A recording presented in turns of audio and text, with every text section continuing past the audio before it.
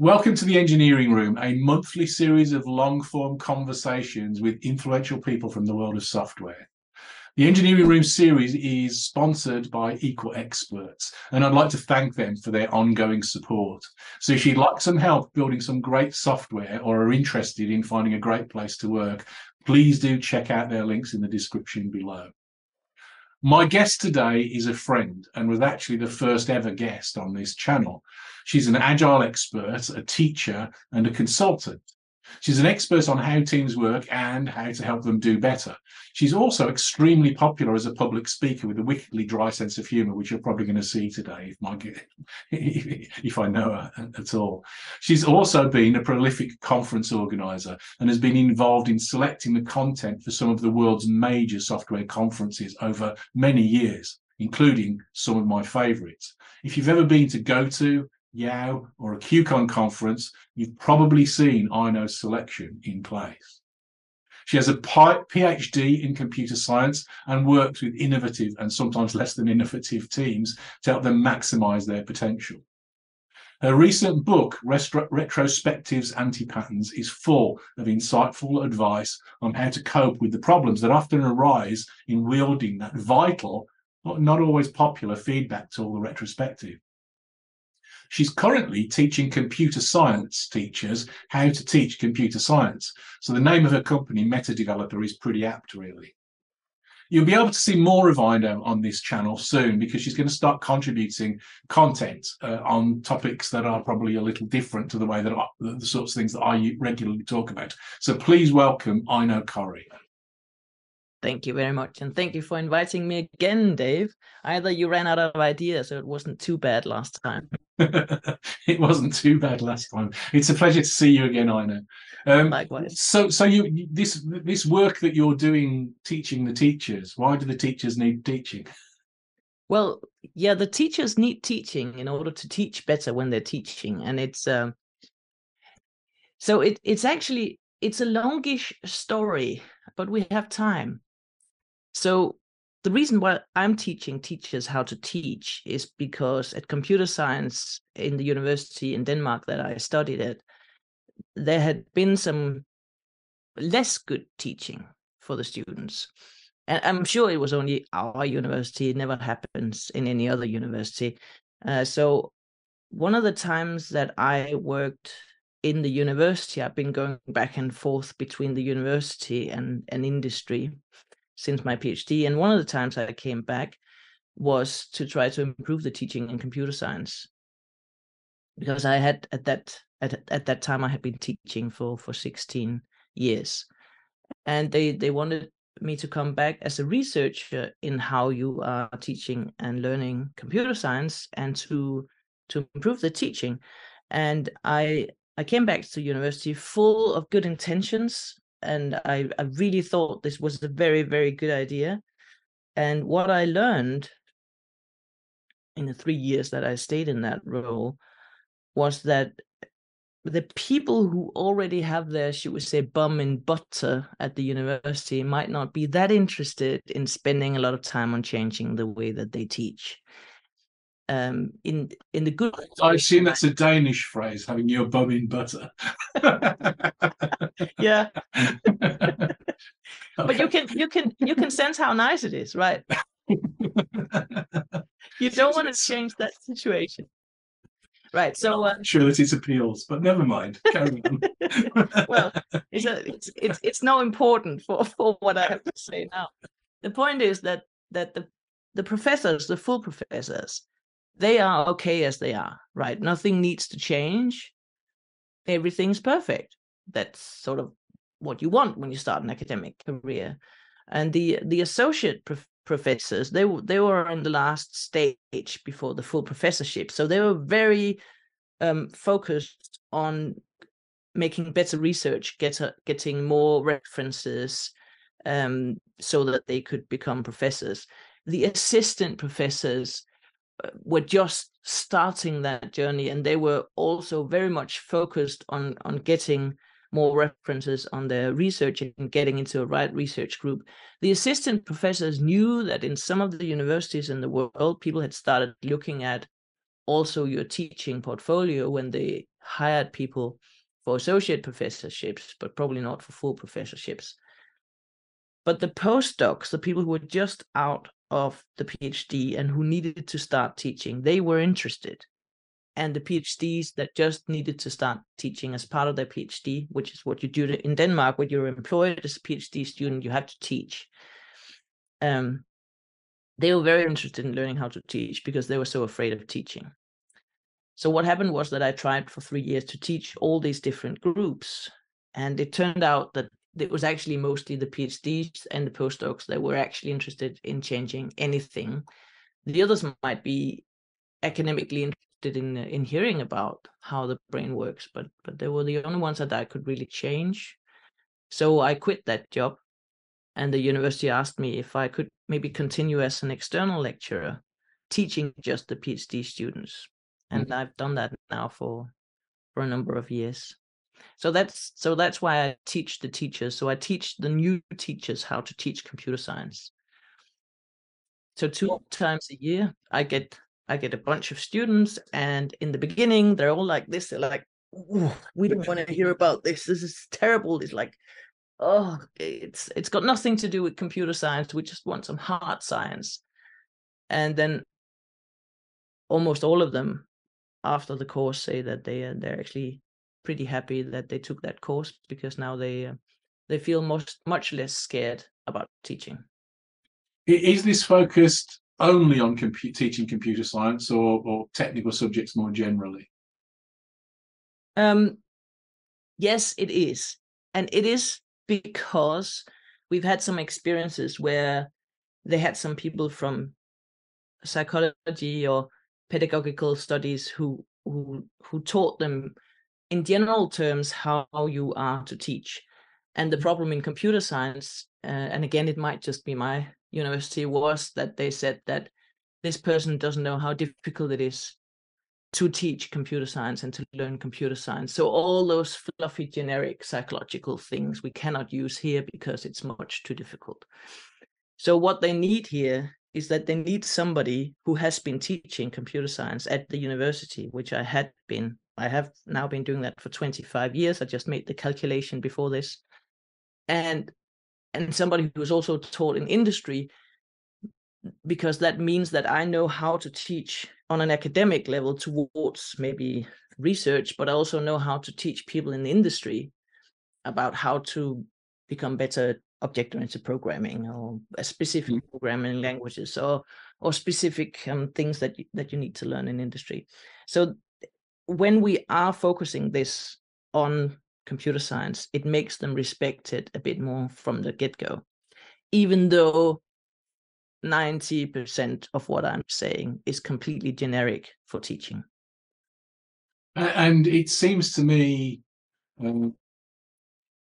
I suppose, in the past, as a consumer of the output of universities to some degree, hiring junior people out of university and so on, that there's a big gap between the kinds of skills that people leave university with and the kind of skills that they're going to need in order to become a professional software developer of some kind. Would you agree with you? I can see you nodding, so you would agree with that.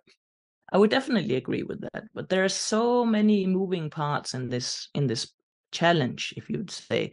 So that, like this, if you look at a university degree in computer science, historically, it has been focused towards an academic career. It's like everything you're being taught is taking you a little step further to become a professor in computer science. And that is because that has been sort of the utmost goal for the people who are teaching. And when the people who are teaching are thinking this is the best thing to do, obviously this is what they're trying to teach the students, because the people who are, can we say, prolific in industry are normally not the one who are teaching at university. The ones teaching at university are the ones who really beeline towards that academic career. Yeah. So there's been a big mismatch. And also in my research in teaching in computer science, there's also the other thing that the people who are deciding what you should be taught, like all the different courses, they have either never been in industry or it's been a very long time since they've been in industry. So when they put the program together, like the whole holistic program together, it's also focused towards an academic degree and not industry. I suppose that's most students are doing, at least. Yeah. Sorry. I spoke over you. Yeah. Please go. No, go ahead. I was going to say, I suppose. No, I've forgotten. Please say it. I suppose that means that there's two aspects to that. One, those people don't have the experience, but also it's kind of the stuff that's easier to score to some degree if you can kind of think in those sorts of terms and the sorts of things that, you know, the more fuzzy problem solving, I suppose, is the way that I would think about it in industry. That's a very good point. So, oh God, I've got so much I want to say about this. Cool, go. So what you are touching upon here is what's called learning goals or learning objectives. Yeah. And when I was a student at computer science, we didn't talk about learning goals and learning objectives. We talked about how much you needed to understand. Mm-hmm.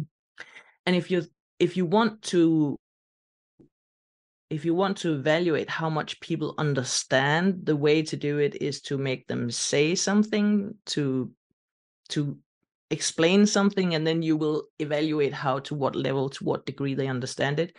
Or you make them, as you say, you make not an easy, but you make a written test where they have to solve some specific problems, and academic problems are much easier to describe than real life problems, in a sense. They're much easier to describe and they're much easier to evaluate.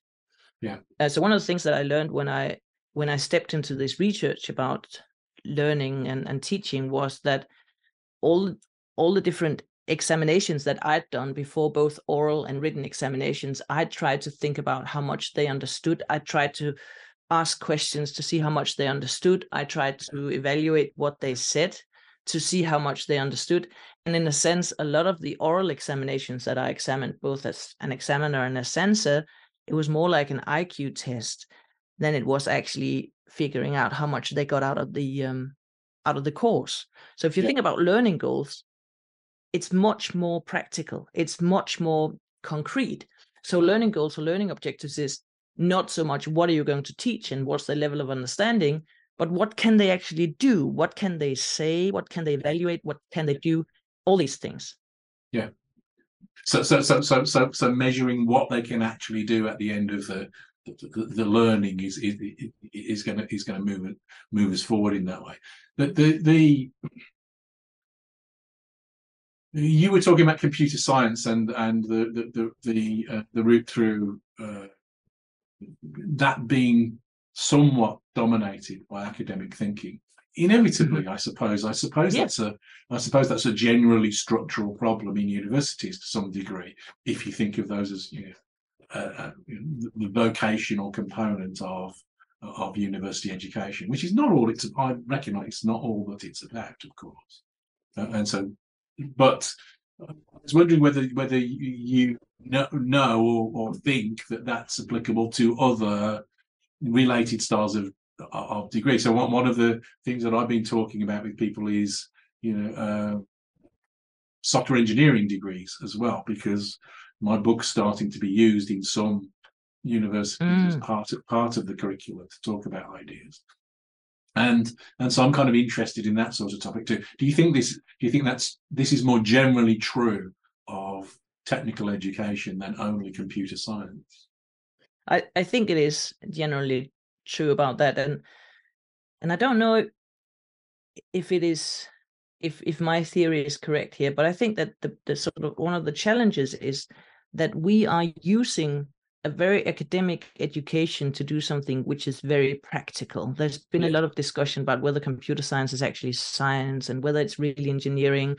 But and there's sort of this weird mismatch between thinking about it as an academic thing, where you're thinking about like optimizing time complexity and better algorithms, and then just the problem solving that you go and do day to day, which is a bit more of a concrete, practical way of doing it. It's as if we're taking people to university and then we expect them to be able to paint buildings when they come out. Yes. And it doesn't work that way. Some of the students that are studying computer science and engineering come out and are really good at what they should do, but that is not something they've learned in university. That's something they've done on their own. Either they've had a student job or they've just been genuinely interested in it and had some things they did on their own. So, like, for instance, when I was studying, I was working as a student counselor, not as a program. I was working as a student counselor. So I like to get into the rules of the university and help the students get better. In the weekends and the summer vacations, I would work in an old people's home, which also didn't help me much with the debugging skills. And then I got my first daughter already in the third year, and that meant that I only had time for her and the studies and the job that I needed to still have because I needed the money. So I didn't come out of university being a very good programmer. I knew how to do it and I could do it, but there were some things that I had to learn when I came out. And when I talk to the students at university now, so when I say students, it's the one that I'm teaching now, the PhD students or the postdocs. What they are saying is that they get a lot of questions when they're teaching about how is it actually out there? Yeah. Are we really doing it like that? Are we really doing that? And there's very few people in the education, at least in academia, that knows anything about what you're actually doing. Yeah. There are some people there who are teaching agile methodologies who's never worked in an agile methodology. Yeah. Or they've never worked as a programmer, they've never worked in a team as a programmer. And then they just read the books and then they talk about that. And that's very well if you're talking about optimization or algorithms or database management systems. You can probably, or I know you can read a lot of stuff and understand that.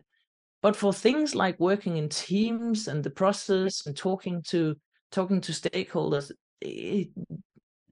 in my experience, you can't just read that in the book. Yes. So it's they are yearning for this information, and every little thing I say, even though it's got nothing to do with what I'm teaching, I'm saying, okay, so this is actually the way that we are doing this. This is actually the way that we're doing this, and blah blah blah, and coding standards and committing and using Slack to communicate and things like that. They're like so eager to get this information. Yeah, it seems to me that this kind of falls between the two. The students fall between the two stalls of the industry and academia.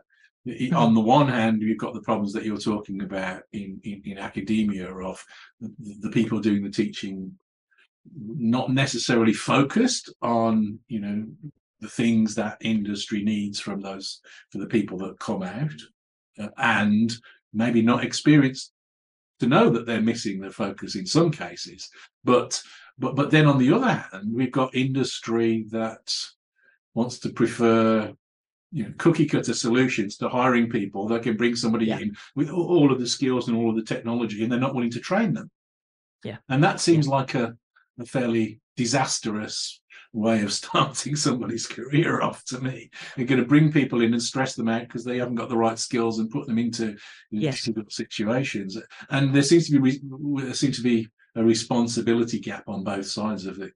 To me, I think employers ought to be doing a much, much better job of bringing new people in and helping more junior people begin their careers, and universities ought to be doing a better job of preparing them for that. I wonder, do you think that what we do for a living is a profession or not? Because I think that would change the way that we thought about the training, maybe. Yeah, well, it is a profession, but there are so many different ways of being in this profession. Yes. Like my husband is also a computer scientist. He was actually one of the first students I taught 25 years ago.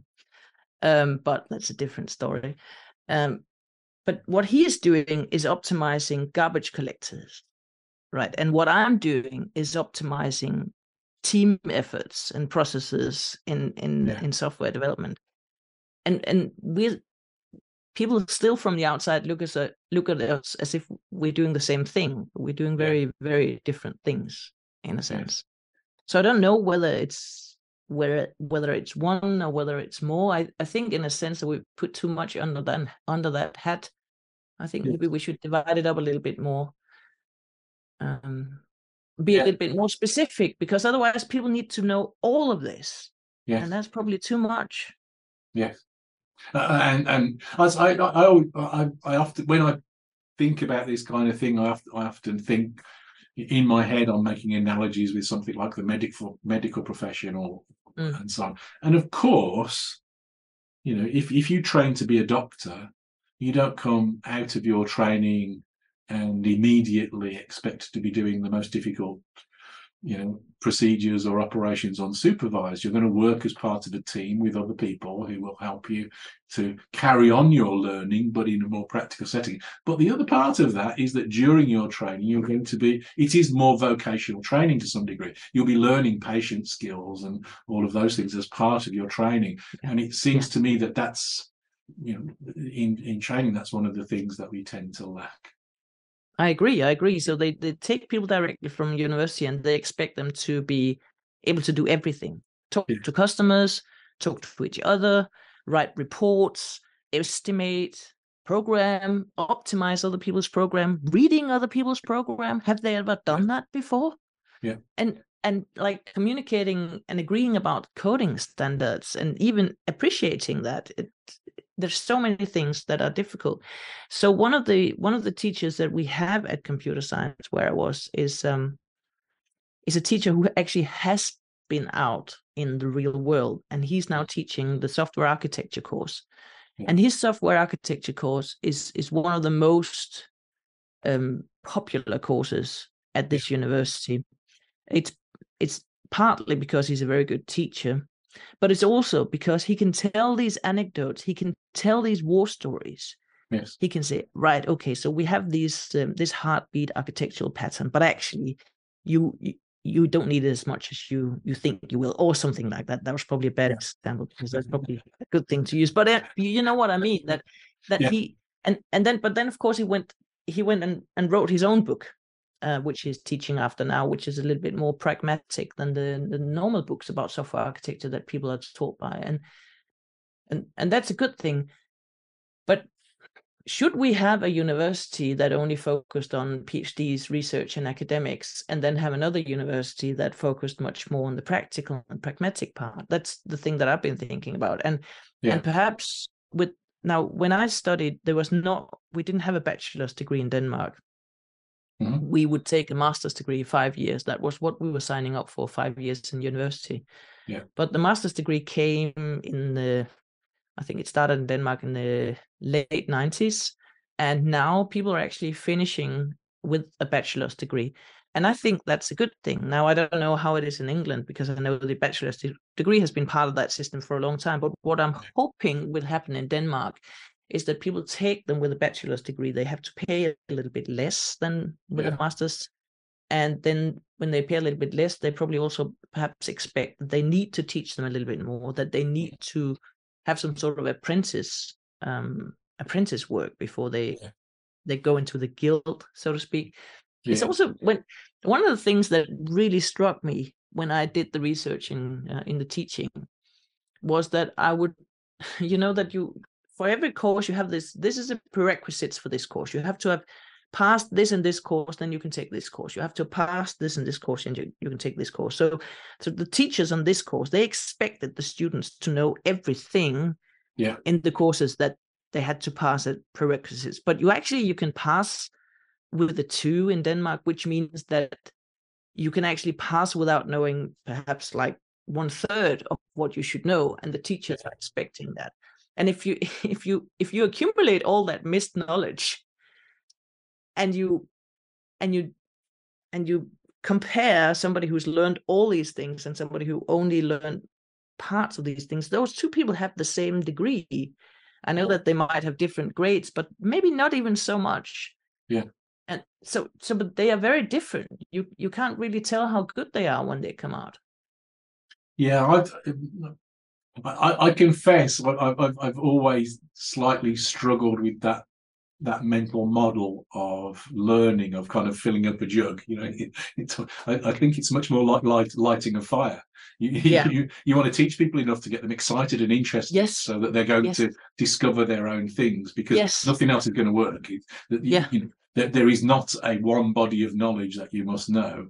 And No. one of the things that I'm kind of sad to say this. Well, no, I am sad to say this, but certainly when I was hiring lots of junior people in my past career, I'd be as happy, maybe happier, to hire somebody with a non-software degree than to hire somebody with a software degree. I hired a few physicists and chemists and people like that, and the slightly more rigorous scientific training meant they were better at problem solving and better at learning.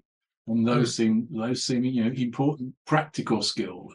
In a weird way, given that those are also highly academics, maybe more academic studies, they seem to have more practical skills that I would recognize. It might be just the kind of environments that I worked in, but certainly that seems to ring true to me. And it's not always true. There were some great junior developers from the computer science background too, but I think that's a damning statement if that's the case more generally, if that's not just my own bias. Well, you're not the only one I've heard saying that. No. But I think that there are a lot of companies that only hire after degrees and certificates. So there's still room for those people who've just gone to university and taken a certificate.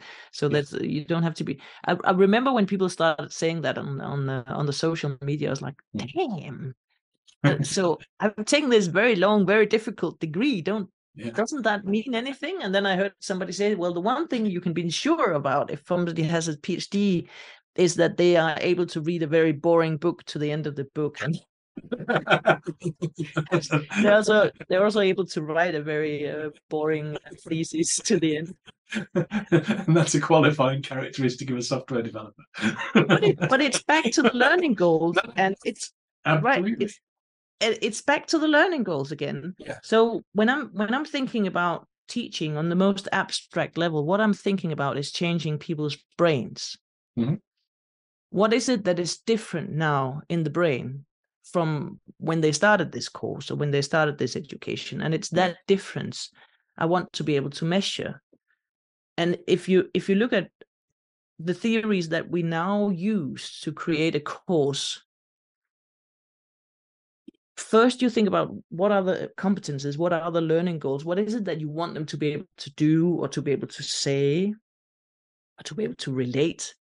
Mm-hmm. And then you think about, how can I assess this? So what kind of exam do I want to make? What kind of challenge do I want to give them so that I can assess this change? Mm-hmm. And then when you have those two things ready, you start thinking about what activities do they need to know to train to do this. And then after all this, you start thinking about, so what should I say? What should I use as information so that they can do these things, so that they can solve this challenge, so that they can get this learning competences? And that's very different from when I started teaching, right? When I came out in my first job in industry, I was asked to create a course that would enable people to pass the Java programmer certification, which was something everybody had to do at that time. So what I did was what every teacher, I think, maybe teachers that were smarter than me didn't do that, but every teacher at that time, I bought a very big, expensive book that was called Java Programmer Certification. And then I went and I read through the book and I made slides, like 10 slides for each chapter. And then I took the assignments from the book and I gave the assignments to my students.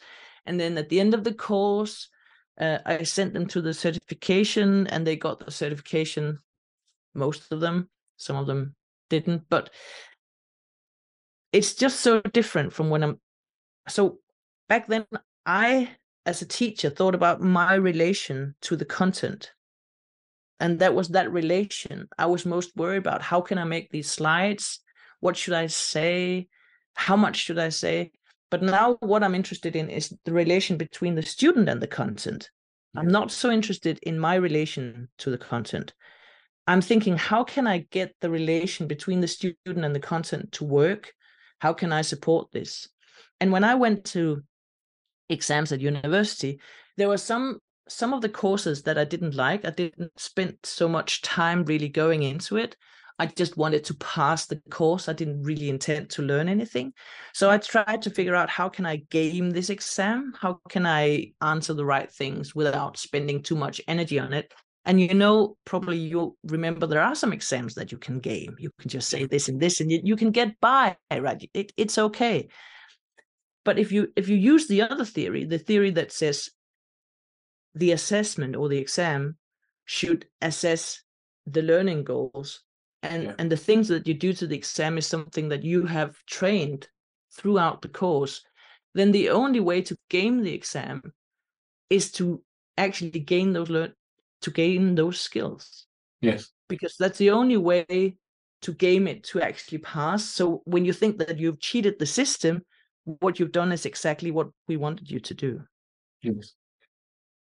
So how do you go about teaching people that way? How do you go about doing that in these academic settings where, given the societal constraints and so on that we've already talked about, I suppose, how are you changing the model? What are you teaching the teachers? So one of the main things that I'm teaching them is this difference between the learning goals, the learning competences, and understanding the content of the course. There's a huge difference between those mindsets. And I try to explain to them that it is almost impossible to evaluate how much people understand this concept. Evaluating understanding of something is very vague and very abstract. Evaluating to what degree they can achieve a learning goal or a skill or a competence is much easier. Mm-hmm. Also for the students. So for the students, if the teacher is actually thinking about these learning goals as little like bullet points about what the student should be able to do, then it's easier for the student to say, okay, if I can do 8 out of 10 of those, I can actually get a good grade. If I can do 5 out of 10, I can pass. So it's much easier for the students to, based on their own level of, what was it called, want to have a high grade, to evaluate how much work they should put into it. It's previously you've been thinking about sometimes about exams as being a little bit by chance, or you could get lucky or you could get unlucky. I want to get away from that. So that's the first and the foremost thing that I try to make the teachers understand, that this is a different way of thinking about describing your course. Then, of course, I want them to try to think about changing the exam so that it actually assesses these learning goals and becomes less based on chance or luck or having a good day or a bad day. And then and those two first steps seem to go like okay. The third step is what I really struggle with the teachers, and where I have in numerous occasions I've just completely given up. And that is that I try to tell them that the only thing that you should make the students do is actually the things that you are evaluating or assessing at the exam. Mm-hmm. And the thing that you tell them should be only things that will either explain to them how this works, how to solve this challenge, or, as you said before, make them curious about learning more. Mm-hmm. Because one of the things that you sometimes do in a long education is that you're killing people's instinct to learn. You're killing their curiosity. Yeah. And what is really important for children, of course, as well, but I'm not really thinking about children in this, but that's also important. But what's really important is to teach people that it pays off to be curious, that it pays off to try other things than what the teacher is saying, that it pays off to ask questions and being critical, because we want them to understand that it's not so much about getting a very high grade, but it's about understanding and learning things. And then when that happens, they will probably get a high grade if the course is aligned as it should be aligned with the learning goals. And that prompts an interesting thought in my mind anyway, which is so okay, we're talking about this from the point of view of the teachers, because that's what you're doing. But what about from the point of view of the students? If a student is not going to your university where you're teaching the teachers to be better at it, and they're in a more traditional, is there anything that people can do to take that learning into their own hands and do a better job of their own learning? Yeah, well, I think there's enough out there about how to get a better grade without actually working for it. So I'm not going to go into that. And that was also not what you asked me for. So yeah. I think if you as a student want to continue to have this curiosity so that you actually learn how to do these things, you should actually ask the professor to motivate what it is that you're supposed to do in this course. Mm-hmm. If it's compile optimization, please motivate this for me. Because if the teacher can motivate it for you, then they might send you in some directions about, okay, so if you don't optimize this, this will happen. Or if you optimize it a lot, then this will happen. And to try to think about this not as an individual thing, but try to think about it in relation to other things as well. Because that might make it more interesting for you, because once you know the relation to other things, you can go into those relations and see, okay, so that I need to understand this in order to be able to understand this, so do that. And that might be interesting. But I have to say that the reason why I'm thinking like that is because I'm very much a global learner, and there's a lot of different aspects of how people like to learn. And so one of the things that you can be is that you can be on the spectrum of either being a global learner, global thinker, or sequential learner or sequential thinker. And there are some tests that you can take, and you can believe in them or not believe in them. I don't really care about that. But so global learners like me find it very interesting to understand the whole picture. So what motivates me to become more curious is to understand how this relates into the bigger picture. If you, on the other hand, are a more sequential learner, then you're more interested in the nitty-gritty details. And then you should ask your professor for the nitty-gritty details. You should ask him not why, you should ask how, right? Mm-hmm. Like if you have, like when you have a user story, and you want to make it more abstract, you ask why, and if you want to make it more concrete, you ask how. And it's the same in the teaching. People with my kinds of brains, we ask, why do we need to learn this? Why does it relate to this? Why does it work like this? And then other people's brains like, how does it work like this? But how does it work like this? But how do you do that? Why does that optimize? Where does that number come from, right? Yeah. So I think it really depends on what kind of brain you have, and then you can go in one of those two directions. Cool. Interesting.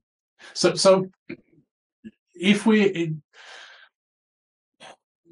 what do you think ought to be, if you could wave your magic wand and you could solve the problems that we've been talking about in this kind of technical education, what changes would you make across the board?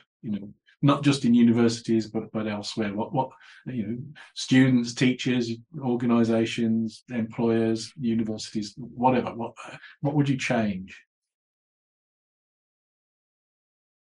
And I only get one wish. You can have as many as you like. Okay, great. I've got 3. One wish. Mm-hmm. I really wish that when teachers are making examples, when they are using examples or analogies, that they are thinking out of the box, so that when a male teacher is giving examples about drinking beer or playing football, maybe he can think about if there are people in the audience who might not relate to that, and then think about some other examples as well. Because one of the things that really makes teaching interesting and really makes you understand things is if you can like compare it or relate it to something that you already have in your brain, which is why the beer examples or the football examples works very well with people who are interested in that. But people who are not interested in football and beer do not have a part of their brain dedicated to that. So all the examples that are supposed to glue the new information to that are not working, so they're falling out of the head again. That's just, the longest just story. to interrupt you for a minute, are you saying that football and beer aren't innate? I'm sorry. We should. Stunned. I should have warned you. Yeah. So I really wish that people would think about analogies and examples that were maybe interesting for more people in the room. Because examples and analogies are a brilliant way of making people listen and making people understand. But that's something for a different conversation later, how to make things stick in your brain.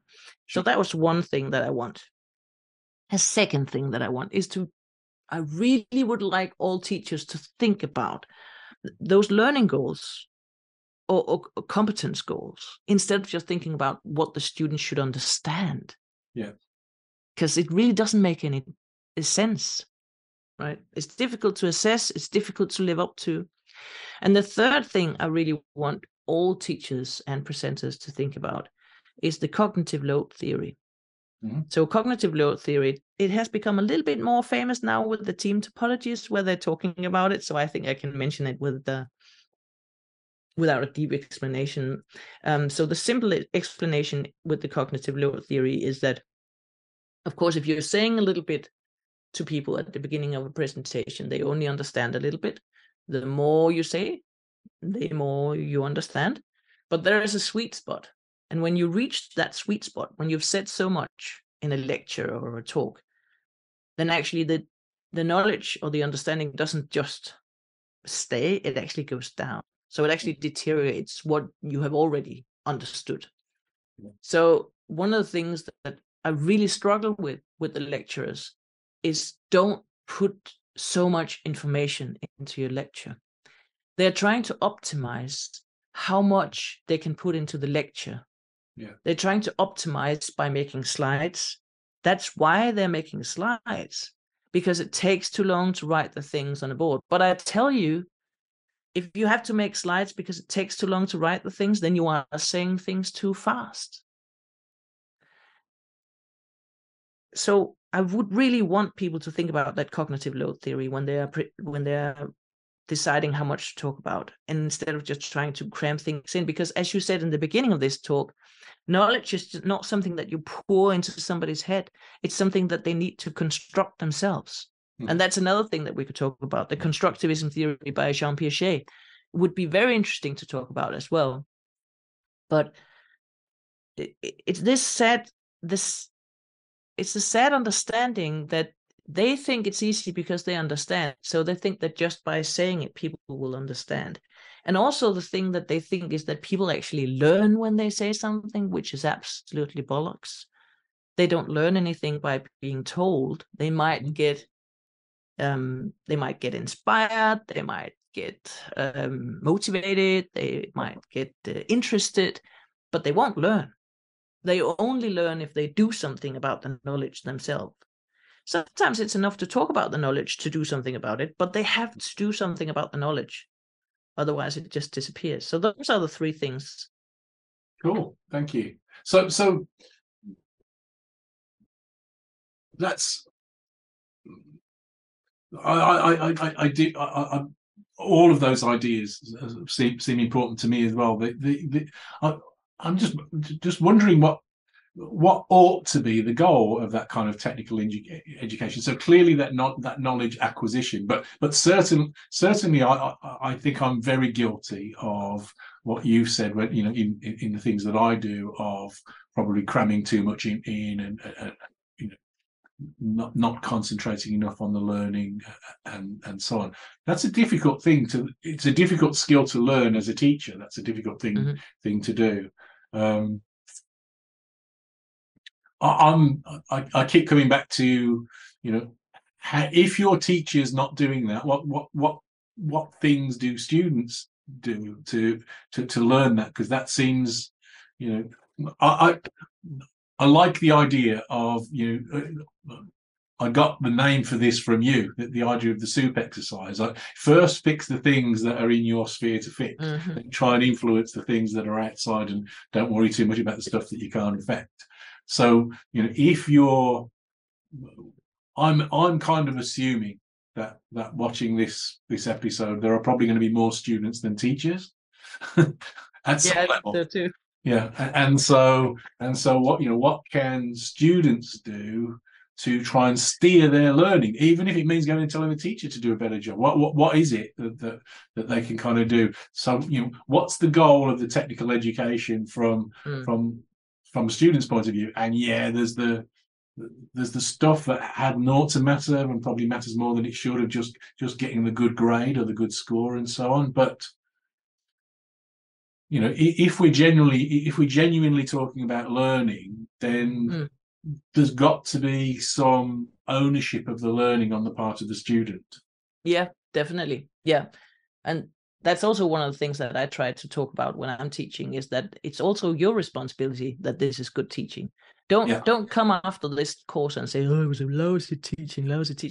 You can do something about it, but of course you have to be emancipated. You have to be empowered to do something about it. But I think that one of the things that I try to tell both the students and the teachers is that when somebody starts an education, don't assume that they know everything and they just need to get reminded.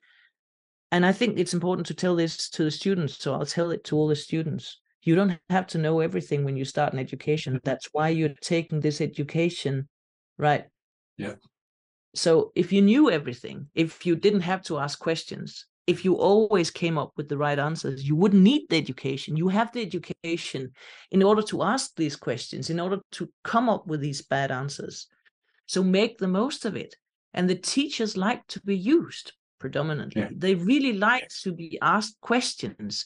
And if it's a silly, stupid question, they get even happier, because then they can answer the question, right? Yeah. So take the responsibility of your education in your own hand. Don't think about whether people think you're stupid or slow. Go ahead and focus on asking all the questions that you need to ask, and try to answer everything that they ask you. Even the bad answers are good for your understanding.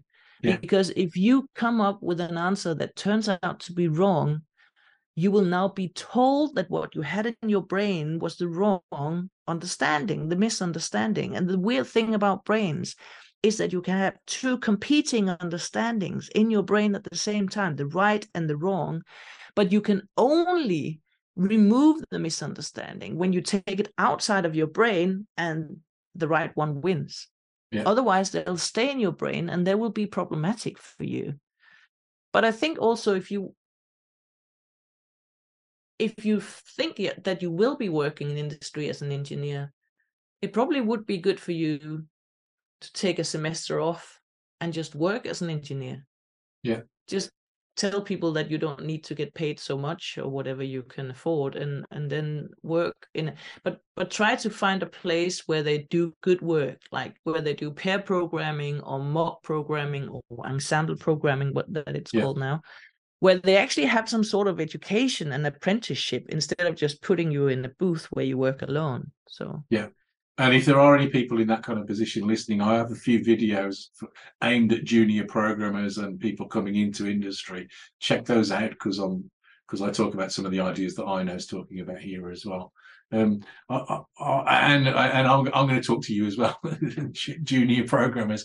If you're in that situation, also realize, as well as not knowing, as well as realizing that you don't have to know everything when you come into the course, you're not expected to know everything, or you shouldn't be expected to know everything when you come into a new job either. It's all about learning. And the more experienced you become, what it seems to me is that you get the more comfortable you get with your own ignorance. Oh yeah, that's definitely true. And that's one of the things I tell the teachers in Spain that I'm teaching how to teach, is that if there's only one thing you take away from this course, it is that you don't have to be able to answer all the questions. Yes.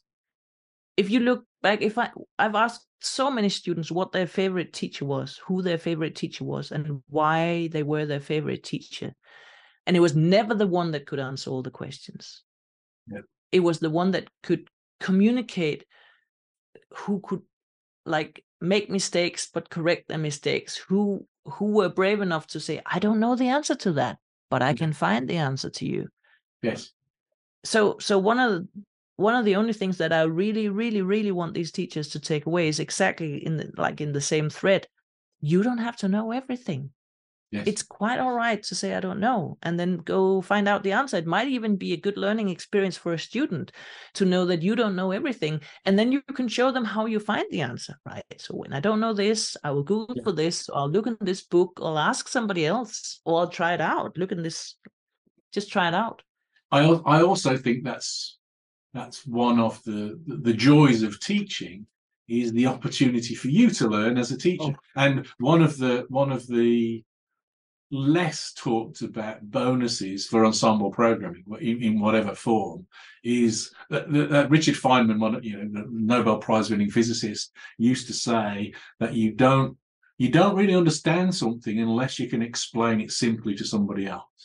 And so if you're working in a pair or in a group of people, and you are required to some degree to explain your ideas, you're going to deepen your own understanding in that attempt. And that's really valuable in terms of your own learning. And I like that when I'm teaching people stuff, but also when I'm pair programming with people and just working alongside them, because you both get to deepen your understanding in that sense. You touched on earlier on, we kind of flew past it, but you mentioned certification. You said that at some point you were teaching a course for people to get Java certification. I must confess, I'm a little ambivalent about certification. On one hand, it seems kind of important. Would you trust a doctor or an airline pilot that wasn't certified to be a doctor or an airline pilot? Probably not. On the other hand, our industry has got a history of fairly terrible certification schemes, largely commercially run. I was hesitating to mention it, but how do you become a master at anything on a 2-day training course that everybody passes? That doesn't seem like a very good idea to me. Where do you think the line is? What do you think? What do you think about certification in general, in the broad sense, and what ought to matter in terms of professional? And it might be that there's a whole range of things, as you said before, because it's a very diverse profession. I would value experience more than certifications, but it is just so much easier to look at the number of certifications than to evaluate the experience. In a sense, it's a bit like that old joke with the man. It's dark, and he's under the street lamp looking for something, and somebody comes and asks him, what are you looking for? And he says, I'm looking for my keys. And then the other person says, did you drop your keys here? No, he said, but this is where there's light to find them. I actually dropped them over there where it's dark. Yeah. Sometimes what we get is what is easy to get. So what we measure is what is easy to measure. And I think that it comes back to where we started this discussion: the learning goals, the competences, the skills. If you want people to be able to answer multiple choice questions about Java programming in the work, and that's what you want them to do, then the Java programmer certification is definitely a very good way of evaluating that precise skill. And it does say something about something. I don't believe that you can actually get for instance, the Java programmer certification without understanding parts of Java programs, but it doesn't necessarily mean that you're a good programmer. Yeah. And I've actually heard somebody say at some point that he thought it was the people who were really good Java programmers only got 30 to 40% correct, and the people who were like more theoretical got more than 90% correct. I'm not sure that you can make a causality like that. There might be some correlation one way or the other, but I don't think that it's by implication in any way. I'm trying to get away from saying that all certifications are bad, but Yes. I think that what I'm trying to say is that it would be great if we knew exactly what are the skills and competences that are assessed in this certification. Could I just say that? Yeah. I think that's very much in line with what you've been saying so far. That makes sense. An example. Sorry, I'll go ahead. Yeah, an example from when I was trying to make research about the teaching at university. I tried to figure out what are actually the threshold concepts in computer science. So in physics and chemistry and mathematics, you have these threshold concepts which everybody knows how to teach physics and chemistry and mathematics on university level, because you have these concepts that you need to understand in order to go to the next one. And at least when I did this research, we didn't have those things in computer science yet. But one of the things that you could agree on was that recursion is a threshold concept. Mm-hmm. It's quite difficult to understand recursion and to be able to implement recursion, but once you understand it and you can implement it, it's a skill that you can use to do other things with, right? You can go further up. So there was one of the courses at university that taught recursion, and then there were some other courses that expected you to understand recursion and be able to use recursion. So I made some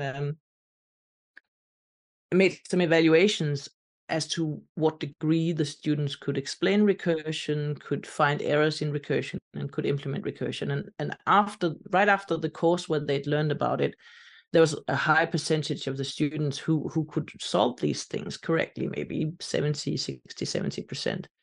And then I gave them the same test, 2 years later, and the understanding or the practical skills about recursion had evaporated.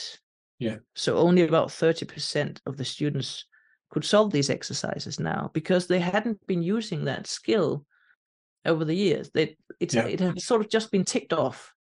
And that makes me think, so even if we have a long master's degree of 5 years of studies and good grades and everything like this, how much can we actually expect them to know when they come out? And it comes back to what you said previously about the fact that the industry needs to take responsibility for actually teaching these people, or reteaching these people, or putting them into an apprenticeship so that they learn to actually do what they should do.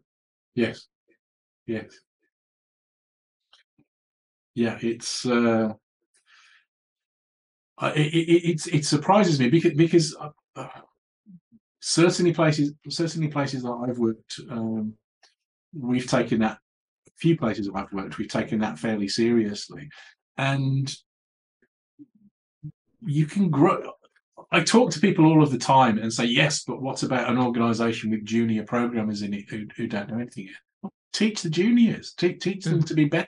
Be better, and it doesn't take very long to get from junior to a competent, good early stage programmer who you can kind of trust to do work with some supervision, some help, some support, rather like a junior doctor or something like that. But with some supervision. I guess there's a problem in terms of the number of more experienced people versus the number of less experienced people in our industry. Bob Martin, I think, says that the average tenure in software development is 5 years, and so always, on average, most people have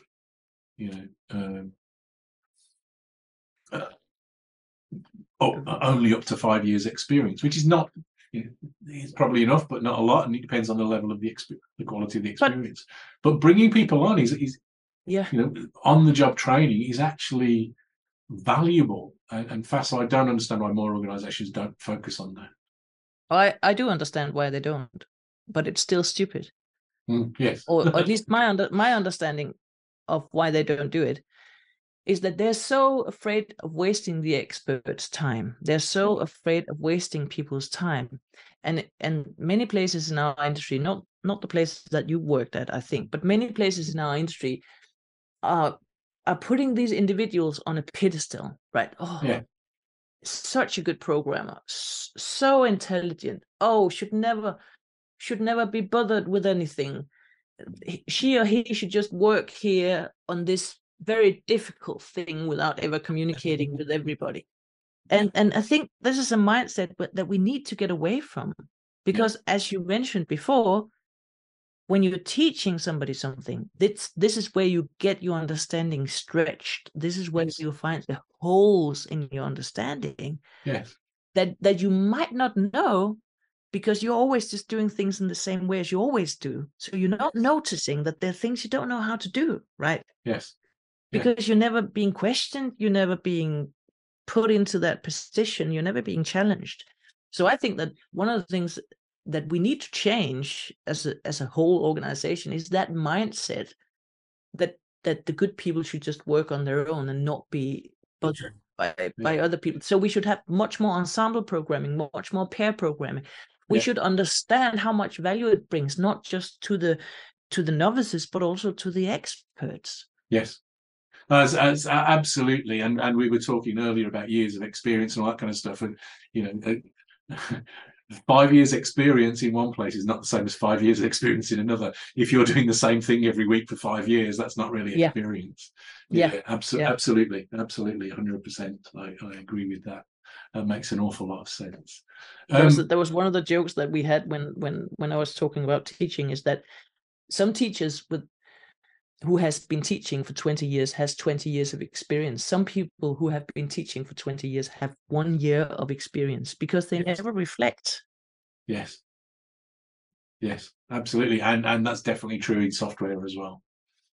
If you're doing the same things with the same tool sets, with the same people in the same problem domain all of the time, it's still 1 year of experience. Yeah. Great. We're probably coming up to time. We could carry on talking like this for a long time. I know, because we have in the past. But it's been a pleasure as ever. Thank you very much for agreeing to talk to us and talk about this. I think it's a serious problem. I think that is going to be part at some point of us growing up as an industry, it seems to me, to deal with these two sides of the problem.